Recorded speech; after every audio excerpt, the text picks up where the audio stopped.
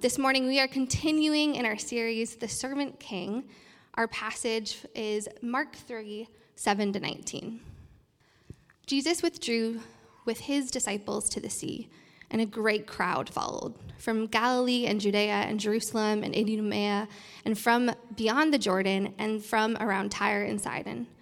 When the great crowd heard all that he was doing, they came to him, and he told his disciples to have a boat ready for him because of the crowd, lest they crush him. For he had healed many, so that all who had diseases pressed around him to touch him. And whenever the unclean spirit saw him, they fell down before him and cried out, "You are the Son of God." And he strictly ordered them not to make him known. And he went up on the mountain and called to him those whom he desired. And they came to him. And he appointed 12, whom he also named apostles, so that they might be with him, and he might send them out to preach, and have authority to cast out demons. He appointed the 12, Simon, to whom he gave the name Peter, James, the son of Zebedee, and John, the brother of James, to whom he also gave the name Boanerges, that is, sons of thunder, Andrew, and Philip, and Bartholomew, and Matthew, and Thomas, and James, the son of Alphaeus, and Thaddeus, and Simon the Zealot, and Judas Iscariot, who betrayed him. Well, hey, good morning. Good to be with you. My name is Nate. If I haven't met you yet, I want to ask you a question. What's your normal Monday like? Like 8 o'clock in the morning, what does that look like for you? I'll tell you mine. I'm sitting in my office. I've got a nice pour-over cup of coffee. I'm starting things out really slow. I've got a great book that's feeding me. I mean, not literally feeding me, but just, helping me process life and who God is. And then about 11:45, I get on the phone with Emily, our executive assistant here, and I'm like, "Emily, here's what's up." She's like, "Here's what's up." And we talk through the week. And then usually I'm home by the time the kids get home from school. That's my Monday. Why am I telling you this? If you've been tracking in the Gospel of Mark, the first, 7 through 12 of what we just read, that's like Jesus' every day. It's like, right, like he's teaching, he's healing, he's casting out demons, he's telling demons not to say his name, and like that's like his day. Like this is like a common thing for him. We've been saying since the beginning that Jesus is inaugurating a new kingdom, but then there's something that changes here. I don't know if you caught it, but Jesus goes up on a mountain and he chooses 12. And there are two things that are significant about that. The first is he goes up on a mountain. It may not seem like a big deal, but that's incredibly important in the Gospel of Mark. And actually throughout Scripture, in the Old Testament, the mountain was a place that was significant. Oftentimes it was significant with revelation about who God is or what he was doing. Oftentimes, very significant redemptive movements in God's story were on mountains. In fact, just think about one, for example. If you're familiar with Moses, after leading the people out of Egypt, he goes up on the mountain. And what does he get? He gets the 10 Commandments, right? Brings it down, forms the people of God. But the second thing is how many he chooses. 12. 12. In the Old Testament, the people of God were the 12 tribes of Israel. And here we see Jesus selecting a new 12. And therefore, this is not random. This is very intentional. Jesus is forming a new community. And it means something quite significant at this turning point in the Gospel of Mark. It simply means this: God's kingdom breaking into this world, its goal and its healing and its rescuing, saving, transforming work in the creation is this: it's the creation of the community of God. In fact, later on, Paul, in his epistle to the church of Ephesus, will say that the apostles are the foundation of the church. Have you ever watched the construction of a building? Near our house, there was there was a house that actually had a lot of fire damage to it. It had to be torn down. And so for about 6 months, it was just the foundation. That's all it was. Just the foundation. We didn't know what the house was going to look like, but we could look at the foundation. We could see the outline, see where it was going to go. We could see its shape. Well, it's here in the choosing of the 12 that we begin to see the shape of what will be built, this new community called out, and it's the church. And this is the point. Here's what we're going to see this morning. Jesus is forming a new community of imperfect, ordinary people to be with him and to be sent out in gospel mission for him. And that means Jesus calls us to 3 movements in this passage. He calls us in, he calls us up, and he sends us out. Let's pray, and we'll figure out what all that means. Let's pray. Father, we just ask this morning that you would shape us in this passage. That you would make us to be the people that you have called us to be. And we ask you for your help in this time by your Spirit through your word. We pray. Amen. Well, firstly, Jesus calls us in. William Lane, in his commentary on this selection, he says this: in the calling of the 12, Jesus orders his work and theirs in accordance with the structure of redemptive history and its goal, the creation of the community of God. Let me ask you, what's your goal in life? Or how about this? If you're at work and you're leading a team, what's the goal of your team? Or you're in class, you're maybe a senior or you're an 8th grader, what's your goal in school? What William Lane is saying is that God has a goal. And his goal in all of redemptive history is to make a community. Why? Why would God be about that?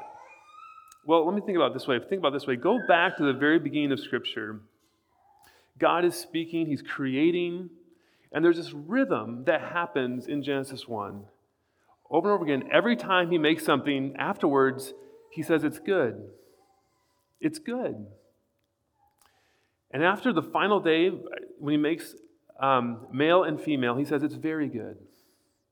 And then you turn the page to Genesis 2, it's like a different camera lens, different angle, and we see God make Adam. And then he says this in 2:18, and it's not good that man should be alone. And just notice for a moment, that is stark. There's no sin at this point. Adam has a perfect relationship to God, and yet God says that's not good that he's alone. And this is more than just finding a significant other. This is actually saying that you and I were made for relationship. That you and I were actually built for community. Even introverts, okay? Good, you got it, okay. Now in the next chapter, in Genesis 3, Adam and Eve rebel. And their relationship is broken with God and then even with one another. Remember Adam says, the woman you put here, she, blame shift, all that stuff happens. And God makes a promise that he's going to rescue all of it. He's going to restore their relationship back to him, but also their relationship with one another. And that means this. This new community that God's calling out, it's a community where he reconciles people back to himself and to one another. And that means if you're going to follow Jesus, that means he's going to call you into this community. He's going to call you in. And I would say this is potentially one of the most challenging things about following Jesus when you're called in. And do you know why this is? Because look for a moment at the list. I'll give you two of the people on the list of these original 12. There's Matthew. That's Levi, who just last week we saw is a tax collector. You remember how he's basically helping to prop up the Roman oppression system that was there? But guess who's also called in to follow Jesus? Did you catch Simon the Zealot? You know what the Zealots were? They were the conservative extremists of the day.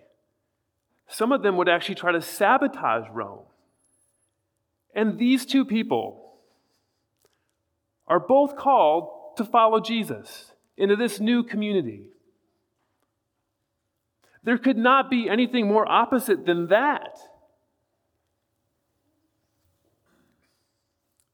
Now, why is that? Because the very center of this community is Jesus. You are called in by grace. It's not what you do. It's simply being called out, called to Jesus. The entrance point is simply need. And therefore, when you get in this community, all of a sudden, you can't look down at anybody else. You didn't make it in because you merited something. You actually recognize you're a sinner in need of grace.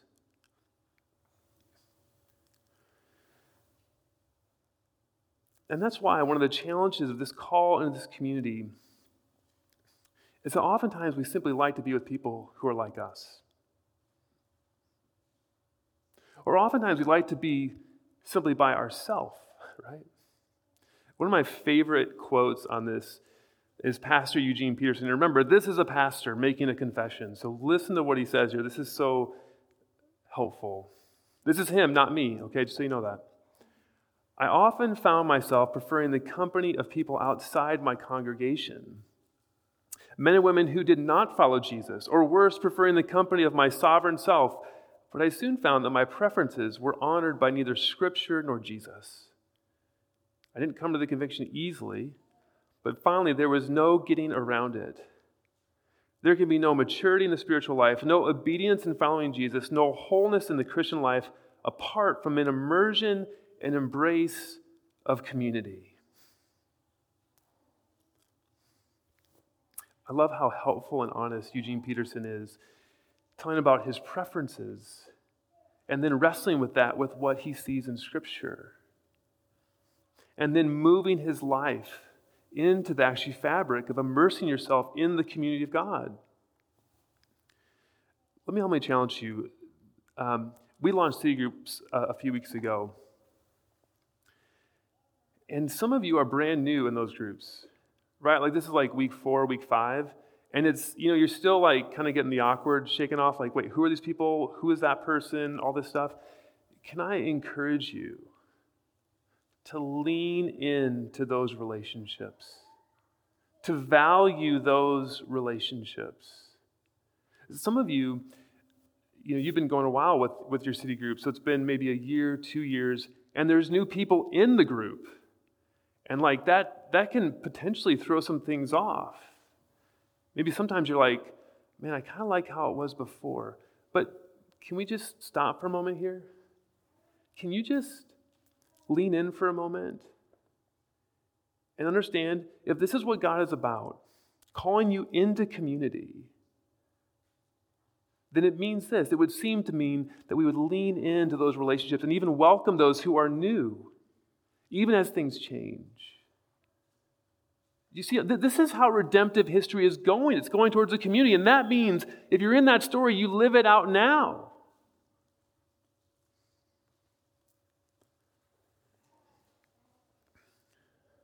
And one of the problems is sometimes what we do, I remember a couple years ago talking to a family, and this is at a different church, but they're in a small group, and they weren't really connecting well. And they're like, man, we were at this other church in another city. We had this amazing small group, and here it's just not quite what this once was. And it come to find out that here's a couple things that happened. The previous church they were at, they were in a group with just young marrieds. No one had kids. And it was this amazing experience. It was a blessing to be in that season of life with that people. And they got thrown into a group in this new situation in which it was all mixed. And all of a sudden what they did, they brought the expectations and the experience here and brought it all into this group. That destroys community. Here's the call. If you follow Christ, your call is to love what is. It is to love those right in front of you, because this is where all of redemptive history is going. Even those who you might say, I would never hang out with these people. But Jesus has brought us together. And listen, if we can't do that, then we're no different than the rest of the world. We're no different. We look the same. Do you see how this hits us right now? Jesus is forming a new community, and it's the church, and it's different than what's out there. It presses us into relationships, even ones that we may not normally like. How do you think Levi felt, Matthew felt, hanging with Simon? Yet Jesus held them together.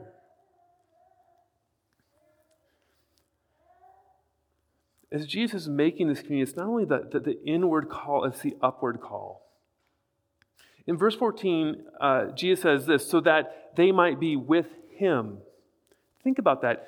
Jesus is calling them into a relationship with himself. He wants them to know his heart. He wants them to know his ways. He is calling them to an apprenticeship. And why is that? There's a number of reasons, but I'll just put it this way. Because they're imperfect. I mean, one of the beautiful things about the Gospels is how honest they are about the people that are there. When you look at the list, think about Simon Peter. In 5 chapters, Simon Peter is going to rebuke Jesus for saying, I'm going to go to the cross. And Jesus rebukes Peter and says, get behind me, Satan. Peter's idea of what Jesus is about is skewed. He doesn't get it. But guess what? Jesus loves Peter, and so he calls him out. Or think about Thomas in the list here. If you go to John's Gospel, Thomas is the one who doubts the resurrection. Even though Jesus told him, even though his friends are telling him he's risen. Have you ever doubted God's faithfulness and his hope in dark situations? Guess what? You have a buddy in Thomas. Or how about James and John? I mean, this seems like a movie. They're sons of thunder, right? Isn't there a movie out there like that or something? I don't know. You know why they're called that? Because in Luke 9, Jesus is trying to find accommodations for the night, a place to stay. And he's met with opposition from the village because he's heading towards Jerusalem, and there's some religious ethnic prejudice that's happening. And James and John say, Lord, do you want us to call fire down from heaven to destroy them? You know? And Jesus is like, no, that's not how I do it. No. I mean, they all get it wrong. Consistently. Doesn't that make you somehow feel a little bit better about yourself at this point? That's normal to be imperfect. It's normal to be messed up. It's normal to be sinful. I mean, just think for a moment. Some of you here this morning, you're prone to anger and abusive language. Some of you are ungenerous. Some of us were prone to worry and anxiety. Some of us were prone to stubbornness. Some of us were prone to lying and we lack integrity. Some of us, we are prone to being cowards, while others are prone, loving and enjoying too much, confronting others. And I would just say, welcome to the church.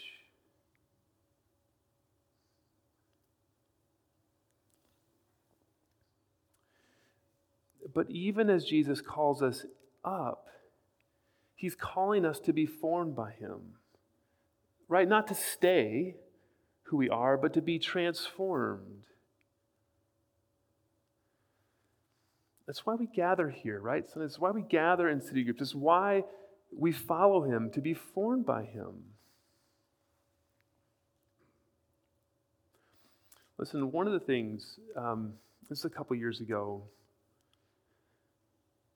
I was at a conference and Keller was talking about the distinctiveness of the early church as it related to the other communities around in that cultural day and how distinct it was. And he listed off 5 things that marked the early church. So here's what they were. They were a multi-ethnic community. They cared for the poor. They were non-retaliatory. They were against abortion. And they were a sexual counterculture.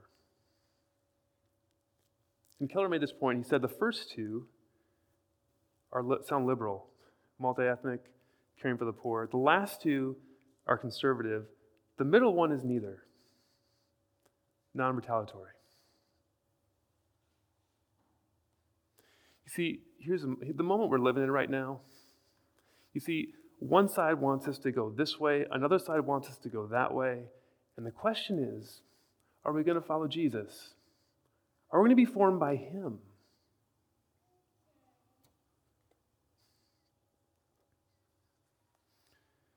And the good news is he calls imperfect people to be with him.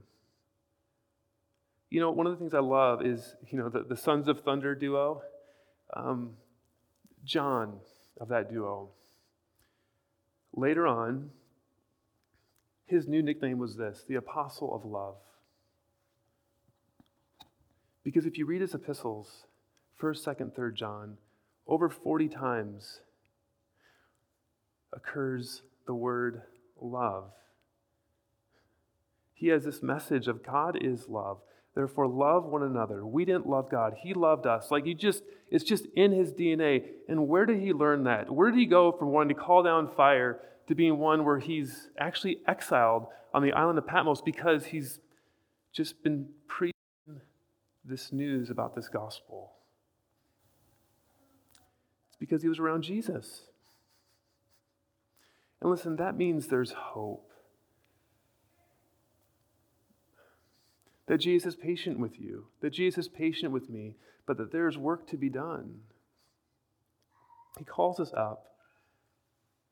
And lastly, Jesus is going to send them out. Look at verses 14 and 15, the first part. And that he might send them out to preach and have authority to cast out demons. In C.S. Lewis's book, Mere Christianity, one of the things he writes is about how he first began to read the scriptures, and he was surprised at how much it talked about the dark power in the universe, an evil spirit who held the power behind death and disease and sin. But then Lewis writes this is how I view the world. It's enemy-occupied territory. This is what the world is. And Christianity is a story of how the rightful king has landed. You might say landed in disguise, and is calling us all to take part in a great campaign of sabotage. Jesus is in a battle. It's an epic battle between light and darkness. And spoiler, he wins, okay? But he calls his beloved community to take part in the extension of that mission. And here's the bottom line. Here's the core of the battle is this. It's the loyalty of your heart. That's what it comes down to. Whom will you serve? That's the question. One counselor put it this way: the devil does not care so much whether someone wins the lottery or one gets cancer. The battle is at the heart. Will you trust and obey that Jesus really is king and that he's really good? You see, this is the king, and we'll see it as we continue on, But this is the King who comes to lay his life down for you and for me, for the forgiveness of our sins, to welcome us into this kingdom, all by grace.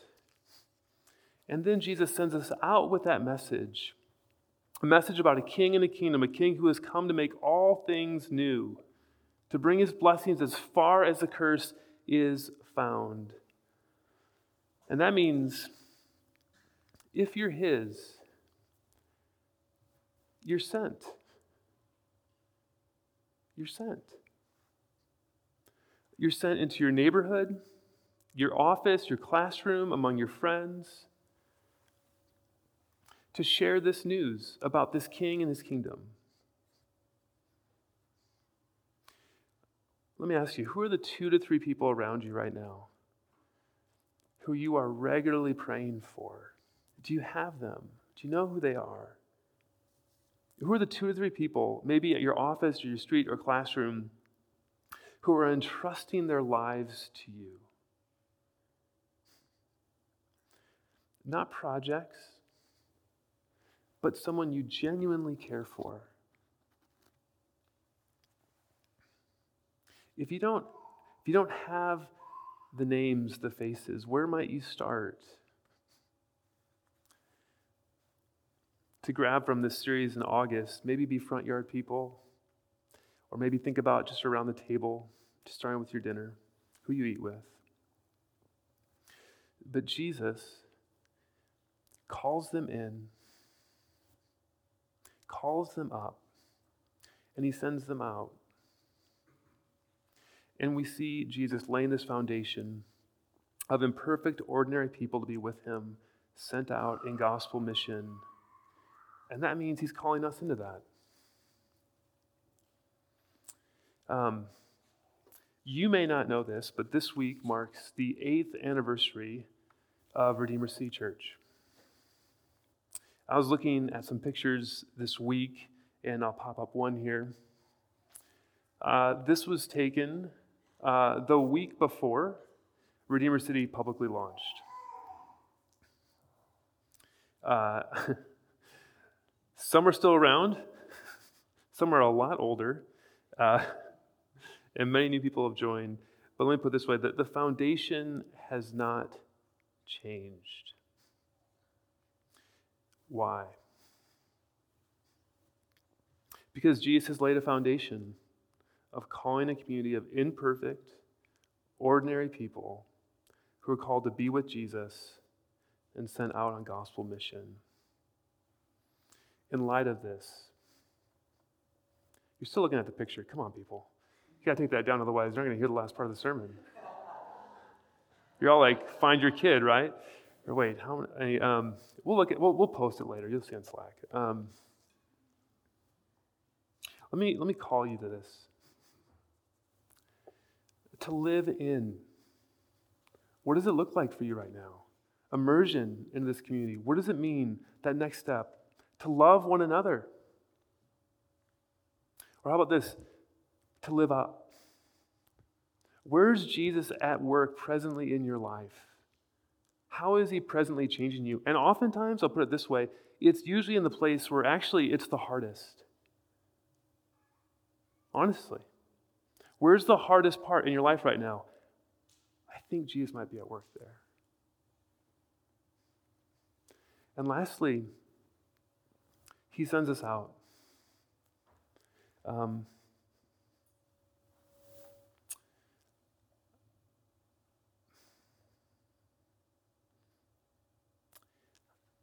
I think after 3 years of being in COVID and everything else that's been happening the last couple of years,